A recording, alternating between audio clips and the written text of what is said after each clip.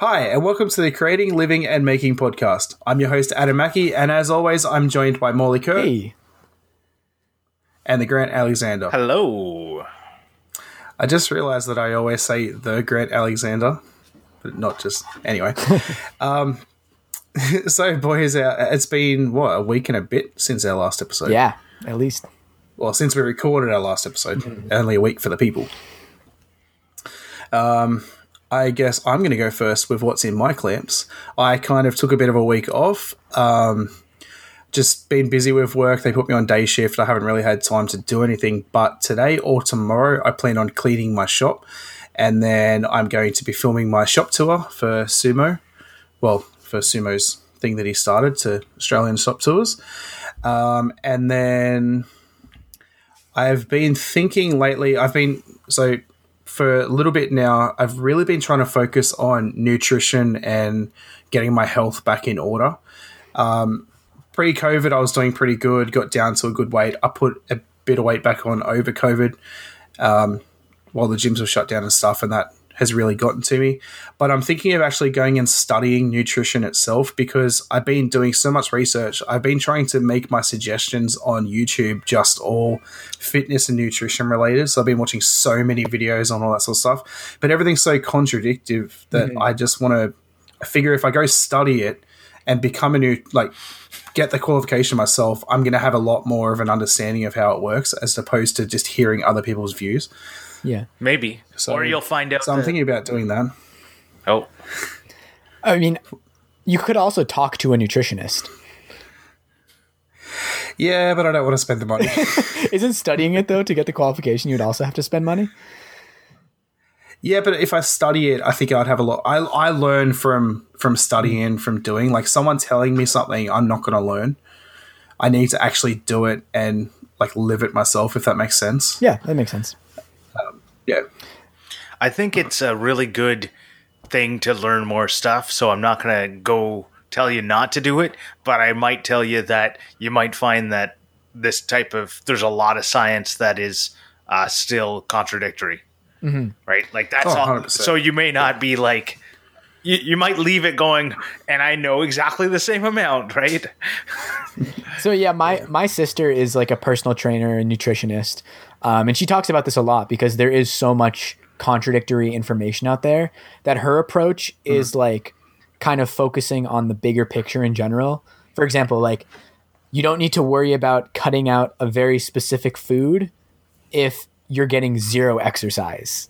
So first, maybe try to have a more active lifestyle and don't nitpick these very small, trendy fad diets. So that's her strategy is kind of to parse out the noise and focus on the larger changes. I don't know if nutrition is going to be the thing that I mainly study, but it's going to be involved because it's more of the looking into daily intake and all that sort of stuff. So I worked it out the other day.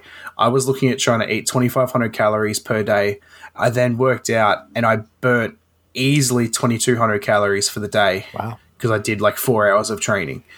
So that looking at that, I'm already, and my daily intake for maintenance is 3,900. So if I only ate 2,500 for the day, 3,900 less calories than what I need for the day, because they sort of cancel each other out, the 2,500 and the working out, is way too less. I will actually cause harm to my body by doing that. So I want to look into how I get into that. Maybe nutrition is not the answer, although it's probably part of it. It's the whole thing in general. Cool. So yeah, sounds like fun. Grant, you can go next. All right. So my week has also been kind of. I haven't been out in the shop much. I was doing some sharpening of chisels today, but that's about it. And plane irons. I got a new honing gauge, and it's it's game changing on how much sharper I can get stuff. Can you shave your arm? I didn't. You know what's funny? I didn't even try, but I bet you I can because I could take end grain shavings now. Ooh. And I went, oh my god, end grain! I could never even get close to that before. Nice. So I'm guessing I can. I remember the first time I sharpened my chisels, and it was life changing. So the first time I sharpened my chisels, it was life changing. Having a honing gauge took it to a whole nother level. Does it make you want to do like more traditional, like Japanese style woodworking, just having them this sharp? Is it like sparking ideas in your head now for things you can do with them? It's completely like it's something that it's like you don't even need to be Japanese joinery to want to have sharp chisels. Like taking putting in a door, like a doorknob. Like I did one with my very old and busted chisels, and it was just a pain in the butt. But I definitely want, like, I actually ordered more chisels on Amazon Prime Day because I wanted a smaller chisel. But it's one of those things that I think it'll be very useful in the future. Yeah, to have a nice set of chisels.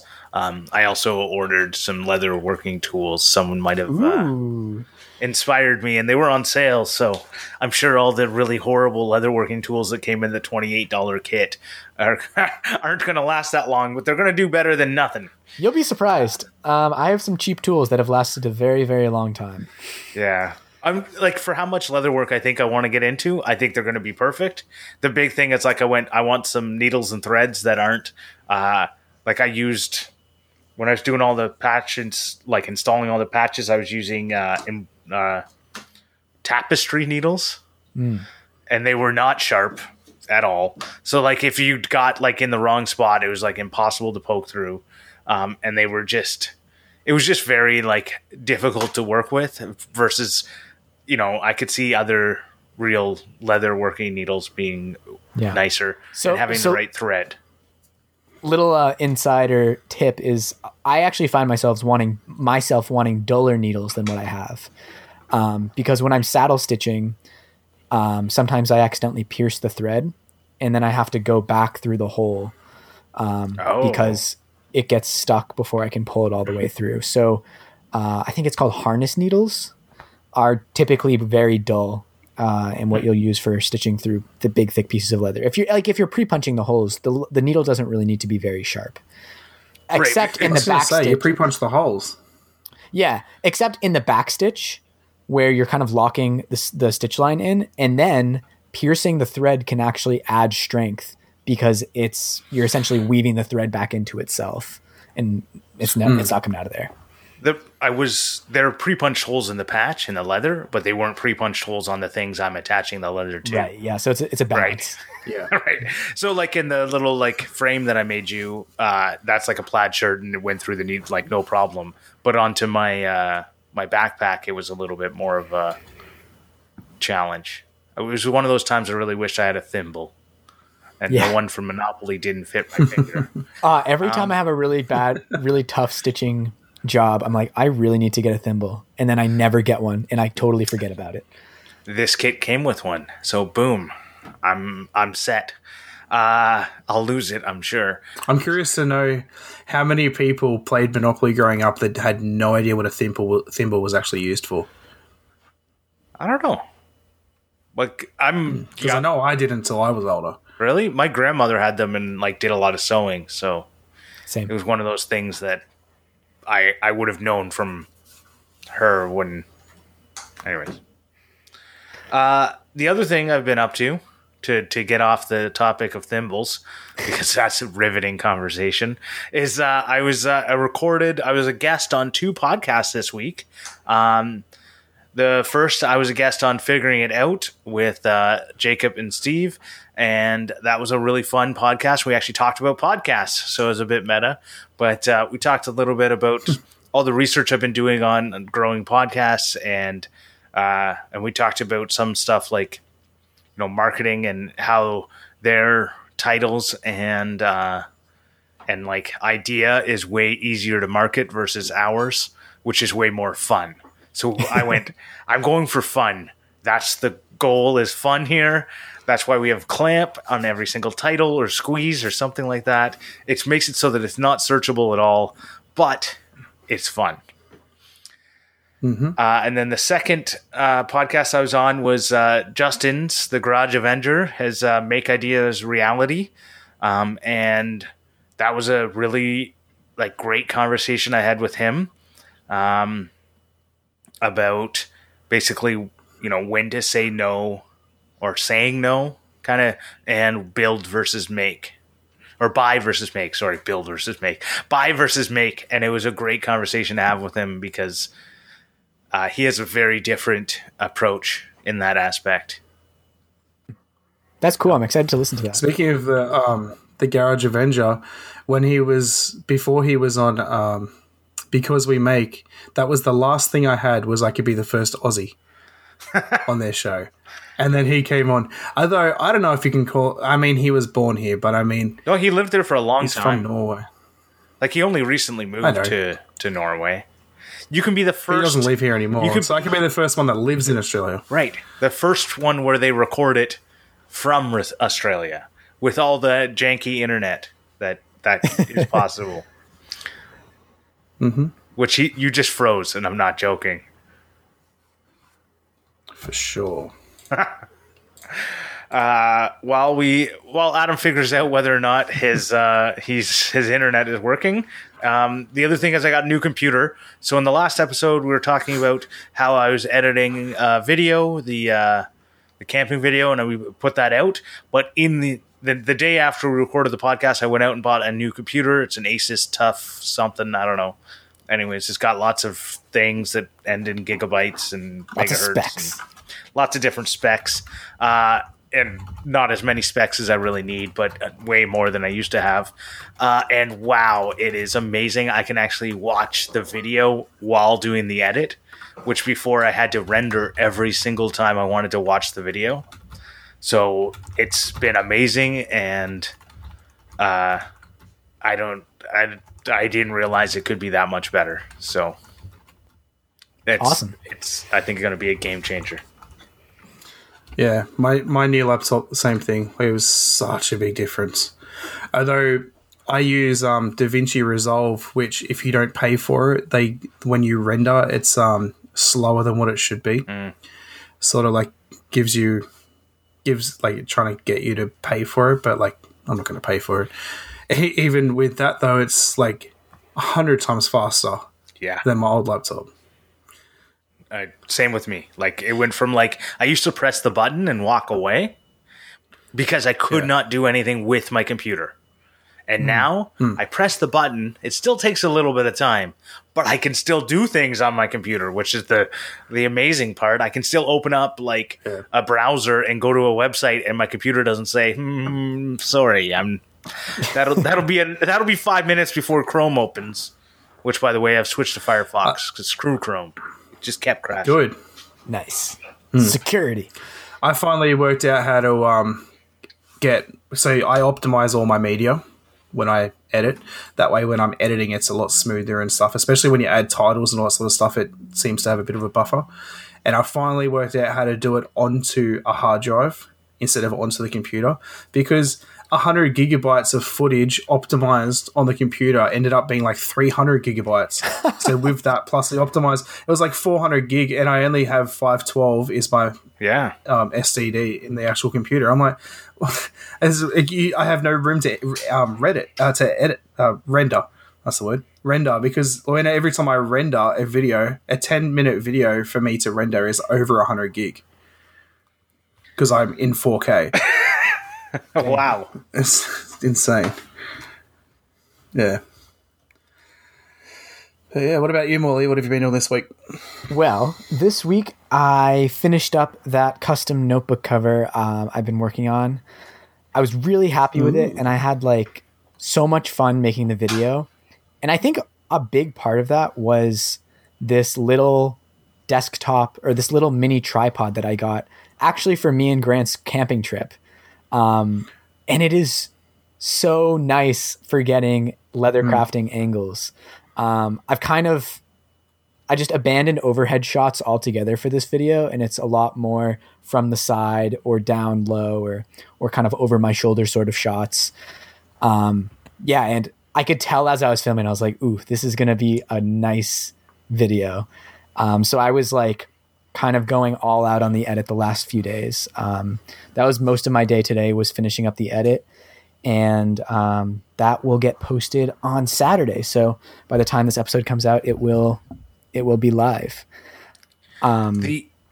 interesting thing is I find Instagram videos from like a single point up top shots seem to do better than YouTube videos of the same.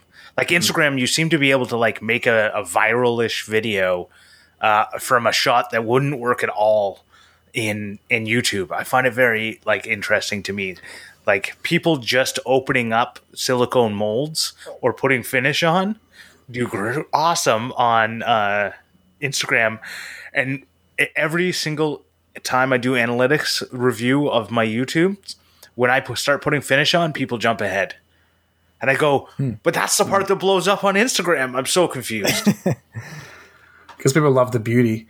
What do you have many different lenses for your camera?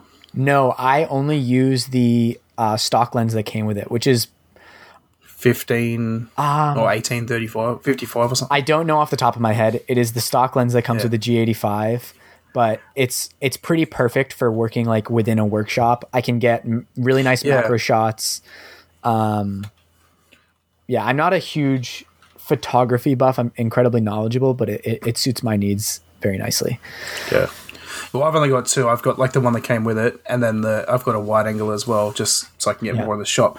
But I was just curious, like with those down low shots, if you zoom in like really close on the leatherwork, it would be such a nice shot to like actually see the leather peeling away and stuff. Oh yeah, we got those. Yeah, you'll see. Yeah. So like kind of knowing as I was making it that I was like, oh, this is going to be a really good video. I spent like a lot of time obsessing over the thumbnail on this. And it was funny, like the day I was taking all the pictures for the thumbnail, I woke up at like 3 a.m. that day. I just like couldn't sleep. A lot of things were going through my head and I just kind of woke up at 3 and just started working. So I was like sleep deprived, doing all these shots and going back and forth from my workbench to the computer. And I got something that I was pretty happy with. But I don't know if you guys do this.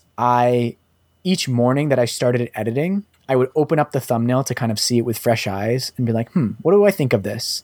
And every time I looked at it, I was like, this is pretty good, but I don't think it is good enough for how good this video is. So finally this morning, like me and Eden looked through the pictures and we found one that I was like, and I kind of explained to her like why I didn't love the one before, which previously looked kind of like the best of the set. And we decided on one that I was really happy with. So now I'm like, I have this nice like peace of mind that I feel like I'm making this good video and I have a thumbnail that will get as many people to see it as I can hope for. Like, you know, like with the thing with YouTube is like, you can make this great video, but if no one clicks on it, then no one will see it. But now I feel like I've done it justice and I can put it out and be satisfied with that. I can say that I don't do that and open it the next day because I usually do a thumbnail like 5 minutes before the video goes live. So what you see is what you get. Yeah, I spend a lot of time on thumbnails and every video is more and more time. So I spend a lot of time, like I do, sometimes it's the 5 minutes before, but that's often, I say to myself, I'll do the 5 minutes before and then 3 hours later, I'm finally pressing the publish button. But, the thumbnail, what I do is I make a whole bunch of them and I keep changing them until I find the one that I'm happy with. But I'll release a video with something that's a little bit different. Or maybe it's the best one that I think is the best at the time. And then the next day I'll try and change it to completely different.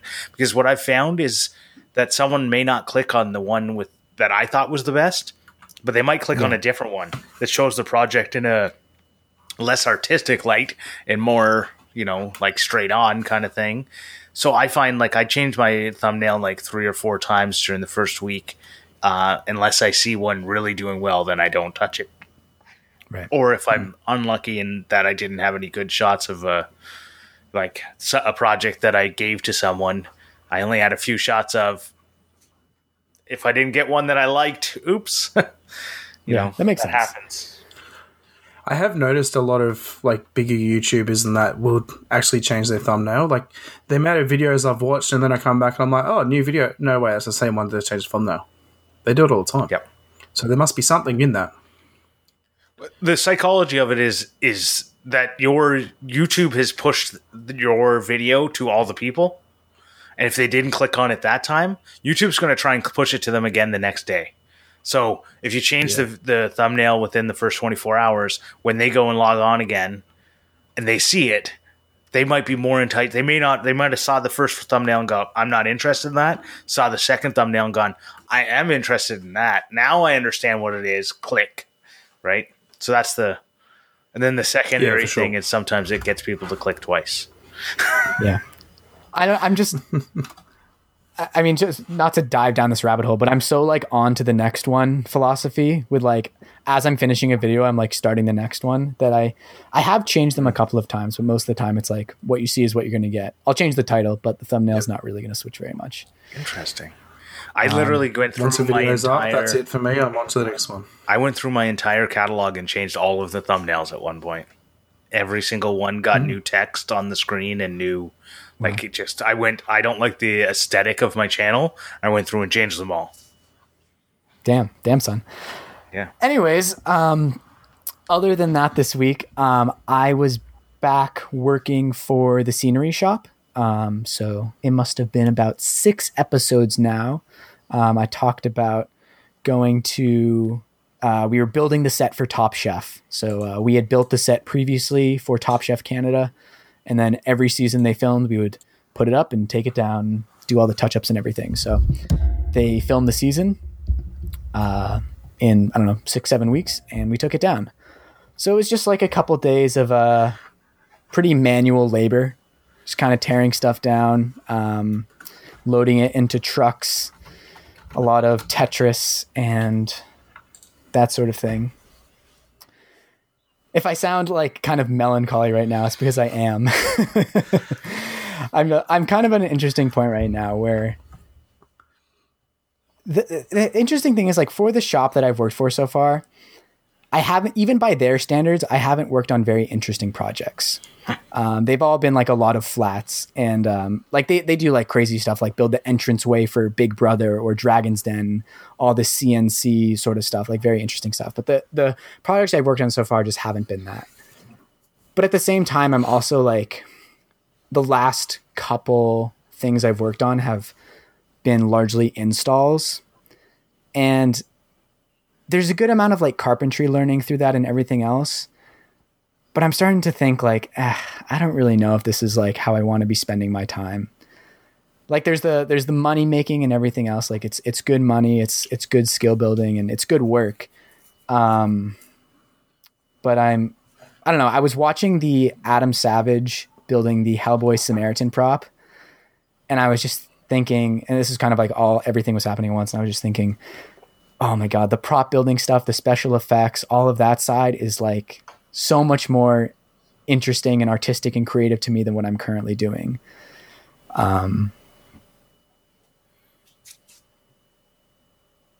Sorry, you guys both raised your hands at once. Grant, go ahead. Didn't really work out very well. Yeah, this. I'll cut that out. Yeah, okay.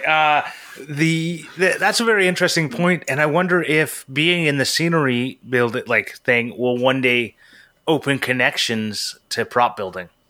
Well, here's the thing, and this is why I feel like I can be a little pickier now. It's because back in January, February, I was talking to a prop shop, and they wanted to hire me. But they didn't have a project to put me on then, and then COVID hit. So I felt like really cocky, like, oh, I'm just kind of ready to start working for them and try that out once they have an opening for me. And the owner of the scenery shop was very open to that. But it's just since COVID has hit, it's kind of turned the film industry on its head. And then they've pushed their opening date back and back and back.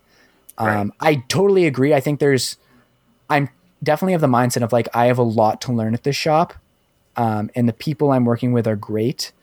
But the fact of the matter is I only have one life. I only have so much time.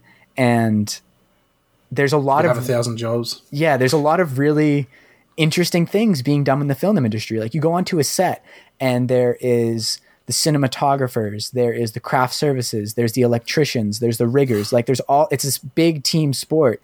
And I'm like on the set and thinking like, the set builders to me is not the most interesting of the group. It's one of the more boring. Well, Well, yeah, and like So 2 questions. What's the difference between a scenery builder and a prop builder? Is it like literally just you building the scene, or you're building like a gun that someone's holding, or? so the scenery builder, for example, they are building largely rooms on a soundstage. So walls and windows, tables, it's large carpentry for the most part. There might be a lot of plexiglass and screens if it's for like a newscast or something, or it might literally be like a house if in the case of Big Brother, which the shop has built the set for. And then a prop builder would build individual props. Some of them also do special effects. So they might create smoke effects, pyrotechnics, fake wind and snow and rain. Actually, it's kind of funny. A couple of days ago, I was biking and they were doing a film shoot around the corner from me with a bunch of fake snow. And I was wondering if it was The Boys the next season, but I couldn't tell. It was a huge production though. They had so many trucks and trailers and things going on. So the props is a lot more machining, 3D printing, like painting. There's a lot of painting and scenery as well, but it's scenic painting, which is a much larger scale. So I feel like prop building would be more of just being in a shop. Yes. And scenery, you would actually have to be on set. Okay, I can't say yes because I don't really know for sure. I was doing a lot of work in the shop, and then the work that I was getting was more installs. And the work in the shop, I like it a lot more than the installs. It's way more interesting. There's a good amount of like hurry up and waiting in the install. It's just way more fun to work in a shop. So in like the scenery shop, do you have like carpenters and then people that work with plexiglass? Like, is there people that work with different materials, or does everyone work together? Like, does everyone do everything? So there's basically in this shop that I've been in, I can't speak to the industry as a whole, but there's kind of like a split. So there's carpenters, and the carpenters work with everything. They work with plywood, MDF, plexiglass, and then there's the Then there's the scenic painters who might paint plywood to look like concrete. But then the painters may also do some carpentry to help out because like it's a small shop. There's like 5-6 people working in there at any given time. So a lot of people have to be like a jack of all trades. Like I was doing some painting back in February as well. You work to the job. Yeah, but it's really interesting. Like that is one thing that is really interesting in the shop is like all the different materials they use for different purposes and optimizing that. Which is great for what we're going to talk about today because this week's topic is actually we're talking about how we choose what materials we want to use and like not just necessarily like wood versus metal, but like what different woods we use, different species of wood, different metals, like and all that sort of stuff. So I personally prefer wood.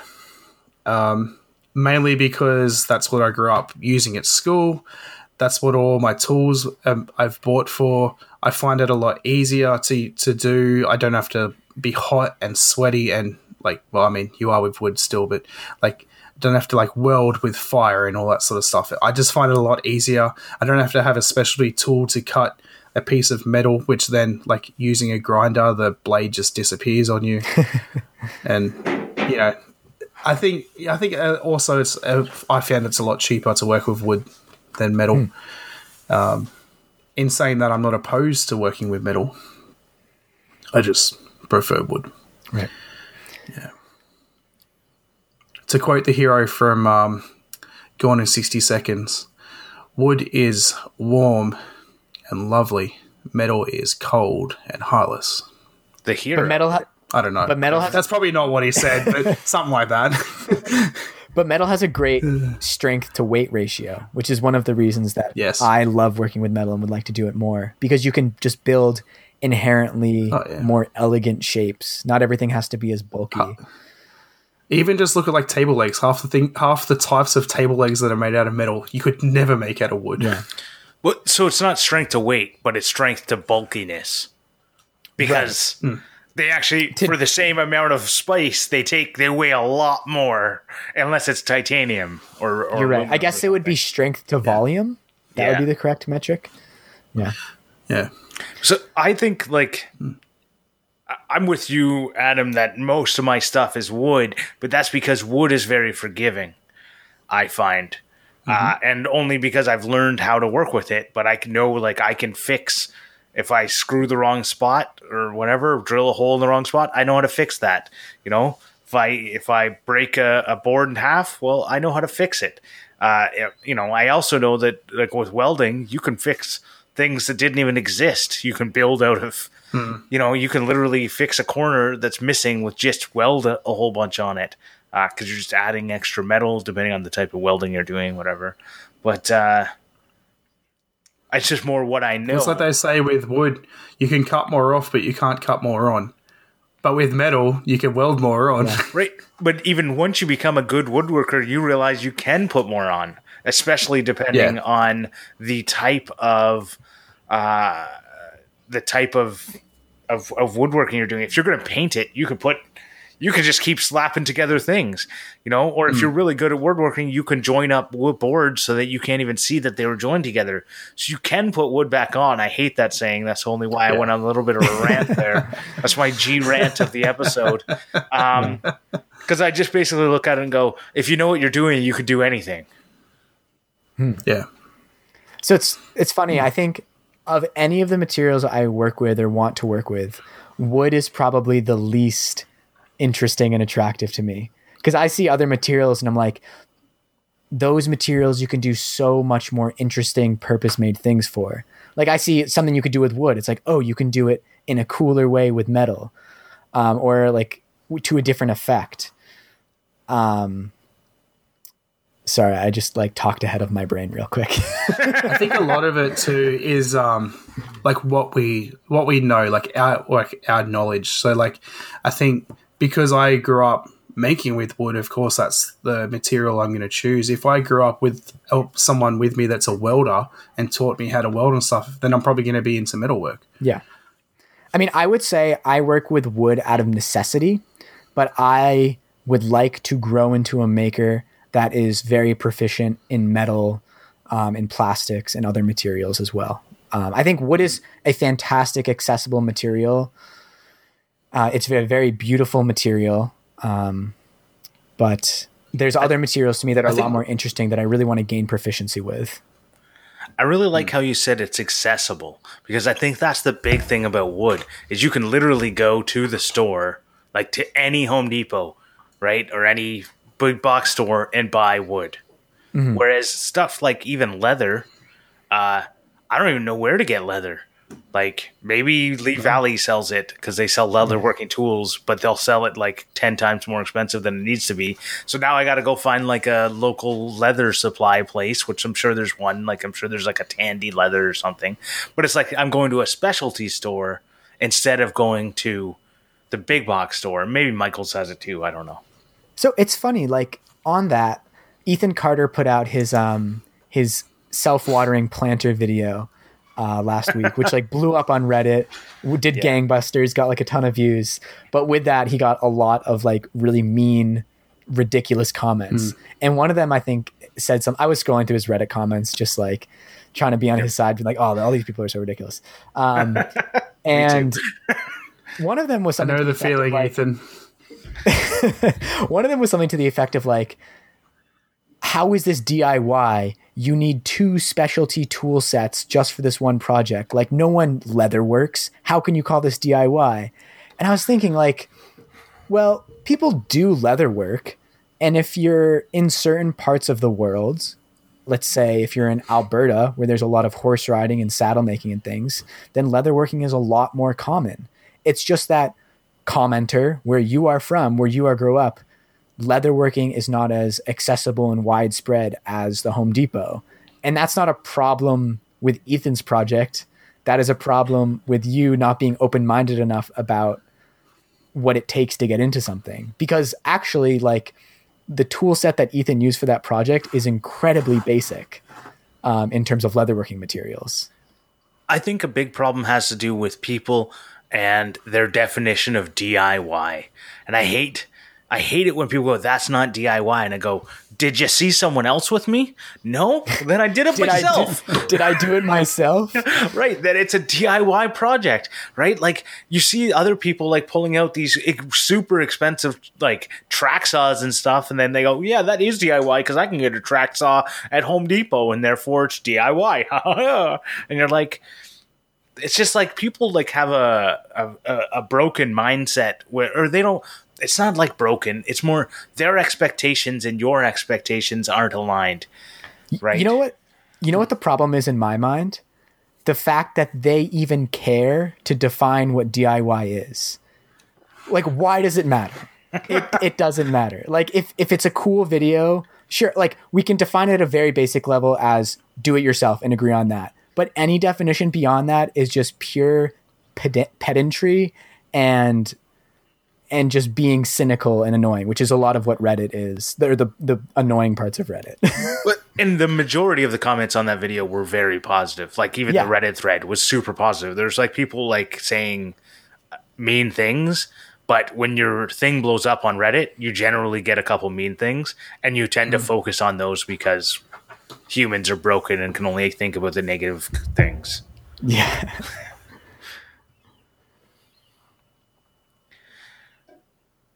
Well, I think so that kind of brings like leather. You said like wood is the least thing that you enjoy, but you work with leather so much.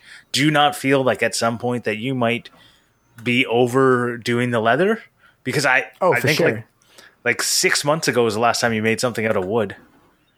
Yeah. And I wouldn't say like wood is the one I enjoy working with the least. Like I do really enjoy woodworking. And leatherworking is not like the best thing in the world for me. I definitely see it. I don't see my career as a maker being like, I'm going to become a master leather craftsman, and that is the goal I'm going towards. It's kind of, to me, like a tool set that I'm putting into my tool belt.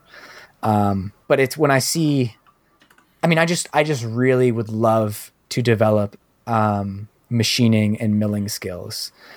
I've talked about them in the past, but like the things my grandpa could make on his milling machine and on his metal lathe, it's just like, it's so incredible. Just the level of prototyping and making something from nothing, and really durable parts that look finished and they look great. And that's something also that is attractive to me with 3D printing. It's, even though you're making something in plastic, you're making something that is very, very precise. Maybe you could do it with wood, but as we've discussed in the past with my small workshop and lack of large stationary power tools, it's not really as doable as with digital fabrication. Yeah. You know, you've read the Good Clean Fun, and I'm sure you've seen a few of the interviews with Nick Offerman. He talks about like if someone wants to get into like making in their house or their apartment, he suggests a mini wood lathe. Have you ever thought of that? Oh, really? I have in the past. Yeah, I've thought about getting a little lathe. I have two if you want one. The thought of it in my apartment feels super out of place, and I don't really feel like it's something I need right now. But maybe once I have a little more space and possibly a garage to work in, which actually might be not too far away. You know, Pat Lapp has a lathe in his. That's cool news, by the way. But it's not really news. It's just a thing that might happen. Yeah. Well, so Pat Lapp has one in his closet. In his little, nice. Like, I don't know if he lives in an apartment or something, but you can go back and see. Like he's just got the one from Mastercraft, it's a Canadian Tire brand, in his closet. And he's making cool stuff. Obviously, I'm not someone that is going to let a lack of space dictate, limit me. Like, I feel like I've demonstrated that at least. You're not going to have a table saw in your apartment, probably. No, but I will make things out of wood in my apartment. Okay, fair. Yeah. I feel like it's a great way to make your apartment very messy. For sure. Yeah. Well, like when I think about different materials, the other thing I like to think about is like combining materials. I really enjoy that aspect and thinking about like what's the best material here. Okay, but what else can I do? Like maybe there's something else that might be an interesting, combination, even if it isn't the best, right? Oftentimes, everything is, the best for whatever you're doing. But like, I'll often think, can I throw some, trim in here that's a different thing? Or can I use some plexiglass here where otherwise I was going to use wood? Or, will that add any value or will it take it away? Or do I even care? Well, it's amazing how much adding another material like really levels up a project and really makes it feel like a professional looking thing. Like for my 3D printer enclosure, for example, using even just plywood and then dyed 2x4s. Those are still both wood, but they're very, very different feeling materials. That for one made it, I think, look much cooler than if it was all just wood of the same tone. And then adding plexiglass sides and doors, I was like, oh my God, this is a real thing. I agree with that. Is that, say, with the tables that I wanted to make to sell, you've got heaps on YouTube that are like wood with wooden legs and like all fancy. But then you take that same top and add metal legs, it looks so much more like professional. Yeah. Professional.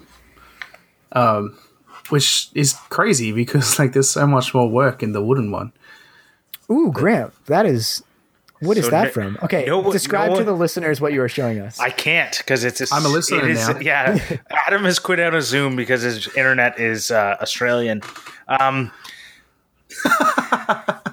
So I just wanted to show Morley this fun thing. When we're talking about materials, I thought about it and I did this super secret project with Urban Shopworks, and he's up in the Yukon. When I went up there, I stopped by his place and we made some colored pencil. You can actually go on my Instagram and see the colored pencil epoxy combination.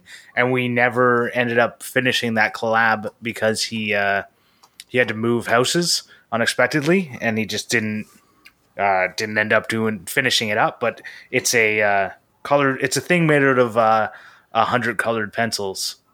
Cool. And epoxy, which is really cool. Mm-hmm. But thinking about different like materials, that's one of the ones where I went, hey, I actually did something kind of cool. No one in the world but me gets to see it, but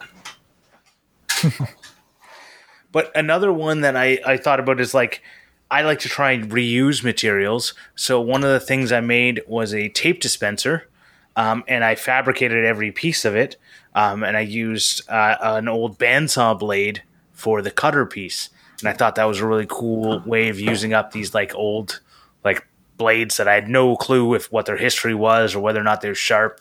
Like, the difference between like sharp enough to cut wood and sharp enough to cut wood well is not that big, but you could tell it when you try and use it. And I got 50 blades with my bandsaw, and I was like, I'm not going to use 50 blades, so I just cut one of them up. When you bought your bandsaw, it came with 50 blades. Yes, 50. More than 50 blades. How long does a blade last? Well, like I don't know.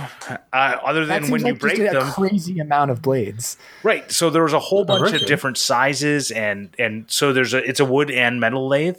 So all of a sudden you've got like a minimum of 9 blades there because it's wood and metal, right? And then on top of that, you have basically it looked like this person from 1946 onward. If the blade didn't break, it went in this box because that's what it was. I just kept pulling out blades for days. But I kind of look at it when I'm never going to use any of these. I'm just going to buy new blades because I don't know if I can trust them.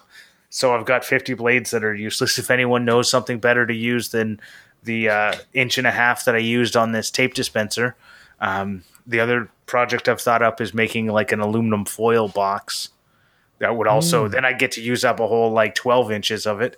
But they're all 93 inches, so it's going to take a while. But could you make another one if you're folding hacksaw things and use a blade for that? Maybe if they're sharp. Well, I feel like when we went camping, the blade that was on your bow saw, it's for one, it seemed to cut in both directions. I guess that's the main thing. Oh, yeah. Yeah, it definitely. So you can make a push or a pull bow saw. Yeah, it might be an interesting project, like just to see if you can do it. Yeah, Japanese bow saw. Yeah. But anyways, the other thing is I included metal on this because I included metal and epoxy in the. I put in a bunch of BBs into it, and you can watch the video and watch me destroy my table saw blade. Just to I remember that. just to bring things kind of full circle. So I guess the working with a lot of different materials I've always found really interesting. Like when I was a little kid, working out my desk in my bedroom, like taking apart pencil sharpeners to build it into something ridiculous that probably wouldn't work. One of the fun things about it was like using a bunch of different materials, that sort of like bricolage mindset. Like you take a bunch of pieces of trash and put it together to make something new. And I've always loved that. And I'm kind of realizing it now as I'm saying it, how that's always been something that has been really interesting to me. And in the scenery shop that I've been working at, there's not really a lot of that. I mean, we're doing a lot.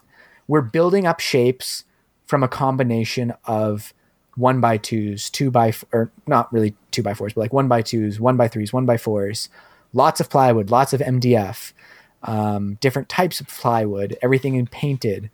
And then depending on the project, they also might they have a metal shop as well. There might be some welding and other things. But when I look at the prop industry, like that is a craft that is entirely bricolage.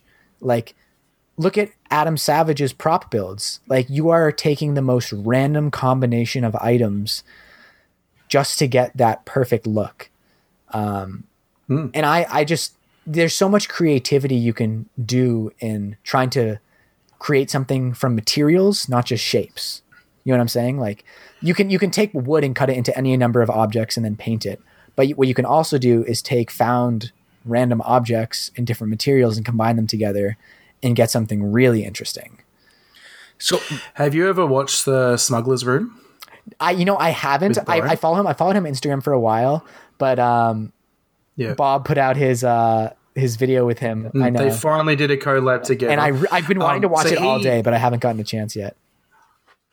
Yeah, so he makes what he calls greeblies, which is like the little knobs and all that sort of stuff on like a panel from Star Wars, for instance. And it's literally made up of like old camera parts, electrical stuff pulled apart, a bottle cap from a piece of like from a juice bottle or a Coke bottle or something. Like it's insane. Like the amount of random materials that go into making something so different looking. So I watched this guy, Refuse Reuse.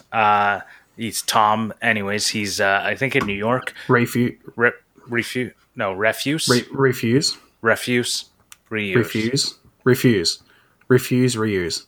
Well, yeah, as in he refuses to throw it away. Yeah, I thought that at first, but then I've actually heard him say it, and it's definitely refuse, like garbage. Reuse. Where's he from? New York, or New Jersey. One of the news. Anyways, he's from the States. Anyway, he's from the States, the United States of America. Have you heard of them? Okay. Anyways, that was my random accent. What he puts together from the stuff that he finds in the garbage is amazing, and it makes me not want to throw stuff out. But you only have so much room in your house, right? And I have like broken vacuum cleaners. I have like 15 wheels, like aluminum rims from different cars that I have no clue what I'm going to do with. But one day I might make something. But it's that kind of thing that I just go, I want to put stuff like that together, but my mind doesn't always see it. And I want to like figure out a way so that my mind can see how to put more different materials together. Yeah, I know exactly what you mean. I mean, it might take... As I watched Smuggler's Room and I'm like, oh, this would be so cool to do this, but I would not even know where to start. I mean, it might take just making yourself do a bricolage project. Being like, okay, I'm going to make something out of a bunch of random stuff. Like, I want to make this random thing, and I'm only going to make it out of found objects. Well, that's what I was hoping for the Mystery Maker collab, that I'd get like a box full of parts. But instead I got a single leather patch, and I went, well, I guess I'll throw that with other stuff. But, You You wish you had Austin for your partner, not me. Yeah, something. Well, if you'd seen what I'd sent like 3 broken scroll saw blades, some hand-picked, like handmade nails, like hand forged nails, a whole bunch of different types of wood, some copper, I put a whole bunch of stuff all together in a thing and I sent it off. And, I got back a really cool spoon that used up like 1% of the material I sent. But it was a really cool spoon. So in other words, Morley sent you crap. No. I sent crap. Morley sent me a really cool patch. I sent a bunch of crap, and I got back the nicest parts of the crap, which was the walnut and the yellow heart. All the rest of the garbage probably got thrown in the garbage. It was just perfect. It's exactly where it needed to go. So we're coming up on an hour. I think it's time we should move on. But I did just want to quickly ask your opinion. So I'm about to use a new material I've never used before. I don't know if you guys have, but I need to use iron-on melamine. And I don't know if there's anything I need. So I've done iron on like edge bending before. And the biggest thing that is like when you think it's done, I would go over at least one more time because I had one bit of the iron on edge bending pop off on me. Obviously it's fixable. You just got to put some extra glue. Yeah. So that's the big thing is like follow the directions basically and like apply pressure. Mm-hmm. Do you iron straight? Oh, actually, the instructions probably tell you. But do you iron straight onto it, or do you need to have like a towel or something between? It depends on the material. So some require a towel. Some say go right on it. Okay, I'll have a look. Cool. All right. I'm going to mix things up and go to the reviews just to make it confusing. Yeah. So we did get a review this week from Jerry Jenks. I can't remember where he said he left the review, but he also sent it to me through Instagram. So we were talking about this and we were thinking with reviews, if you do make a review and we don't read it out within, say, 2 weeks, just send me a message on Instagram and let me know that you left the review because we may have missed it. And yeah, so this week is from Jerry Jenks. He's from South Australia. All right, so Morley's going to have fun with that accent. I looked up South Australia because I was thinking like, oh, this is going to be difficult. It's a specific region within Australia. But Adam, maybe you can confirm this. From my research, it just sounds like a South Australian accent is like a slightly more British Australian accent. Yeah, a bit more British and a bit more posh. Okay, sounds good. So basically, to me, that's how you talk. Oh, is that a good thing or a bad thing? Posh Spice was pretty good. I don't know. The Adelaide accents I heard I'm not from South Australia, so no. All right, here goes. So from Jerry Jenks. Fun podcast that takes a similar vein to other maker podcasts, but with hosts from a mix of countries. As a fellow Aussie, I always find myself relating to Adam and his views on woodworking in Australia. It's fun to relate. Always good banter between the boys and an occasional guest. Keep up the good work, fellas. From Jerry Jenks, South Aussie accent. Thanks, Jerry. That wasn't too bad. Yeah. Probably sounded almost identical to my first Australian accent. No, it didn't. Not at all. Oh, really? Yeah. Okay. So we did mention it last week as well. Anyone who leaves a review up until the 31st of October is automatically, and anyone that has already left one, is automatically entered into a giveaway that we're doing to, let's be honest, just trying to get more reviews and get our name out there a lot more. But so we're going to have a giveaway. Review has to be in by the 31st of October, and it will be a random out of a hat of who's going to win. So the prize for this giveaway is going to be made by Grant, and it's going to be a custom-made clamp. Can you believe it? We're going to give away a clamp? I can't. Yeah. Did you want to talk a bit more on what the clamp's going to look like, Grant, or do you want it to be a full It surprise? is going to look like a clamp. It may be a. Cool. I haven't designed the entire thing yet. It will definitely have the clamp logo on it. Ooh. And that's about it. It's not going to be a spring clamp, like a quick grip clamp. It might be a spring clamp, sorry, but it won't be a quick grip clamp. I can tell you that much because those are not easy to design. So very fitting to this week's topic, what materials are going to be? That is a good question. Probably something either metal or elastic combined with wood. Ooh. Depends on how I design excited. it, whether or not it'll have a spring or a screw or an elastic. I don't know. We'll see. I'm excited. Very nice. Yeah. All right. Next up, we're going to thank our Patreons for this week. Anyone who supports us on Patreon gets access to the pre-show. Most weeks we do a pre-show, but we always do an after-show. And the F-Clamp level gets a shout-out, and that is Leroy from Big Rock Timberworks.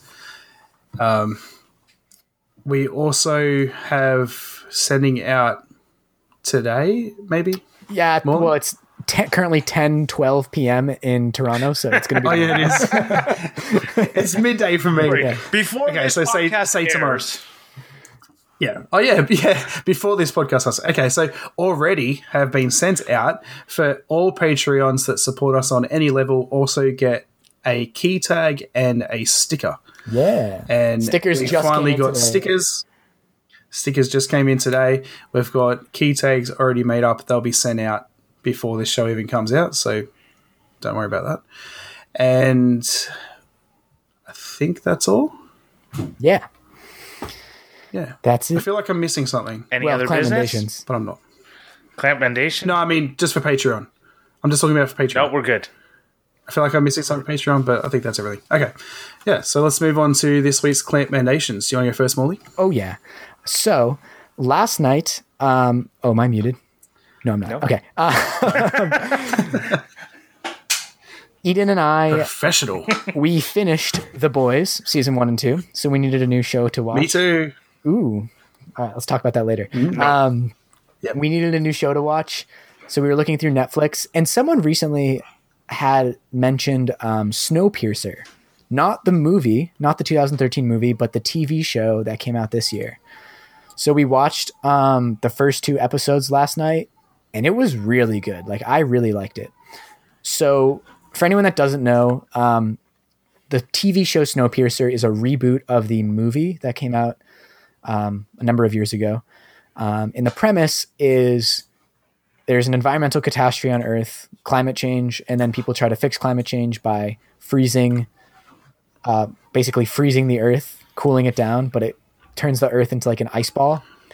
And all of the wealthiest people on the world survive by buying tickets onto this train that is like 1,000 cars long and travels around the world endlessly. So it's a very interesting dystopian movie. And on the back of the train are all these people that kind of stowed away. So it's all the kind of people that, not the ultra rich. I'm not going to say anything more than that. I think the premise alone is very interesting, and I think it executes very well in the premise. Jennifer Connelly stars in it. I can't remember the other members of the cast, but David Diggs, Mickey Sumner, Allison Wright, Ido Goldberg, and a whole bunch of other people. yeah. Oh, the guy, Never heard of him. one guy from Breaking Bad, the guy who plays the grandfather in Breaking Bad, and also one of the characters from GTA 5. I recognized them when we were watching it. Gran Turismo 5? Do you... GTA No, Grand 5? Theft Auto. Yeah, Grand Theft Auto. Sorry, yeah. Yeah. Do you recommend people go watch the movie first or just start on the TV series? I mean, I haven't seen the movie, but the TV series is a reboot, so you don't need to watch the movie before watching the show. It's heavy though. Like, it's really good. It's gripping, but it's heavy. I had some pretty sad dreams last night after watching it. It's funny. I've seen Yeah, it right. like up on the recommendations on Netflix a whole bunch of times. It's on Netflix, right? Yeah, I think it originally aired on TNT, but now it's on Netflix. Okay, I want to. It's like I love post-apocalyptic, like dystopian futures are my like favorite genre of anything. And I didn't like. I think Netflix has gotten really bad at making their trailers because, like, I don't know what it is, but I just watched their trailer and I went, I just don't want to watch this. But there's been a few of those but then like everyone's saying you should watch this, you should watch it, and I go and watch it. I go, that was amazing. How did the trailer not get me enticed at all? And maybe it's because they're doing trailers the way I want them to, and it's not including every single good scene. Yeah, to ruin it. They're not ruining the thing in the trailer. Maybe that's why. I don't know. I mean, I think you'd like it, Grant. Can't always have what you want. I think it has very good world building. Yeah, check it out. Snowpiercer on Netflix. I'm gonna Cool. after The Boys and after I'm currently watching Sons of Anarchy. So I love Sons of Anarchy. I've watched it so many times. All right, I'll go next. So they're never going to listen to this, but forgive me for not knowing their names, the two guys that work with John Malecki. But John Malecki recently put out a video making a front desk for one of his friends, and the guy that was actually doing the video came up with this really good trick where, as if you have a crack in a tabletop, put glue across the top and then put a vacuum underneath to suck the glue through. ooh. And I can't believe I've never thought of that before because it's such a good trick. And I just, as soon as I saw it, I was like, what? That's so clever, like so smart, because it gets the glue all the way through. You can have a stronger bond. And that is my recommendation for this week, is to use a vacuum to get the glue through. That is a Even though it's not my... cool trick. Yeah. Hack Attack. What about you, Grant? Well, I don't know. I'm sure by this time this is aired, everyone has seen it. But Simone Gertz put out a dog photo booth with the cutest dog in the world. Even though I love my dog, but and I think they're even like they're the same breed, so I don't understand how her dog is so much. Obviously, like my dog's fat and overweight, and Scraps is not. I think that plays a lot into why her dog is way cuter than my dog. But the dog, it's a dog photo booth, and she got some great selfies. It's basically a little booth that the dog gets a treat for taking a selfie. And it was in partnership with Lego. So other than the treat dispenser, it's all Lego. And even the treat dispenser, she kind of like remade with some Lego. So I just think that was really cool to see how much you can do with just Lego. Obviously, at the same time, understanding that she got the Lego for free.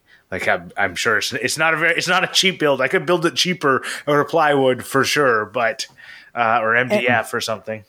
What just a fantastic idea, considering the world we live in, where like animal Instagram pages have hundreds of thousands of followers, and a dog selfie booth. It's like genius. She is probably one of the most creative people that I follow. Yeah. Definitely. She also turned a Tesla into a truck. Yeah. Like you. I've had the idea of turning cars into trucks since I first saw an El Camino. And every single car I've ever owned, I said, how can I turn this into a truck? And I've never had enough money to make that thing happen. So you just bought a convertible, take the back seats out, take the boot off, and you're done. Yeah. That's exactly. Then you don't have a car anymore. So I think that got suggested to me, the dog photo booth, and I skipped past it, not realizing it was Simone Gertz. But yeah, that sounds really cool. I went to build a little like jewelry cabinet, like one that sits on top of your dresser, out of Lego, and it was going to cost me like $250 in Lego. I was like, no, it is not worth it. It's insane. Yeah. All right. Thank you to TF Turning also for the theme music that you hear before and after every show, which is amazing. And yeah, do you guys have any other business? No, sir. And thank you for listening. That's my other business. Yes. Ooh, we love you all. All right. Well, you can find me at Maker Mackie everywhere. You can find Grant at the Grant Alexander everywhere, and Morley Kurt at Morley Kurt everywhere.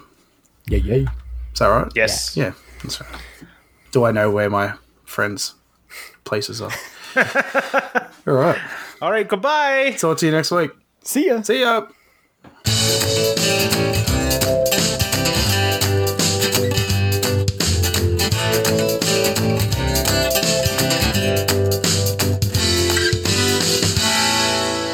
Was I picking my nose just a little? Yeah. Did I? You were totally picking his nose. I'm like sitting Oh my here. God. Yeah. Did you get it? Oh, you can't see it. Yeah, he's picking his nose. Nice. It looked like a Seinfeld. You were scratching the edge. Yeah. I do it for the content. It was like the Seinfeld. I was scratching. Yeah. I'm just gonna say nothing when I put that picture up and see if anyone picks up on it.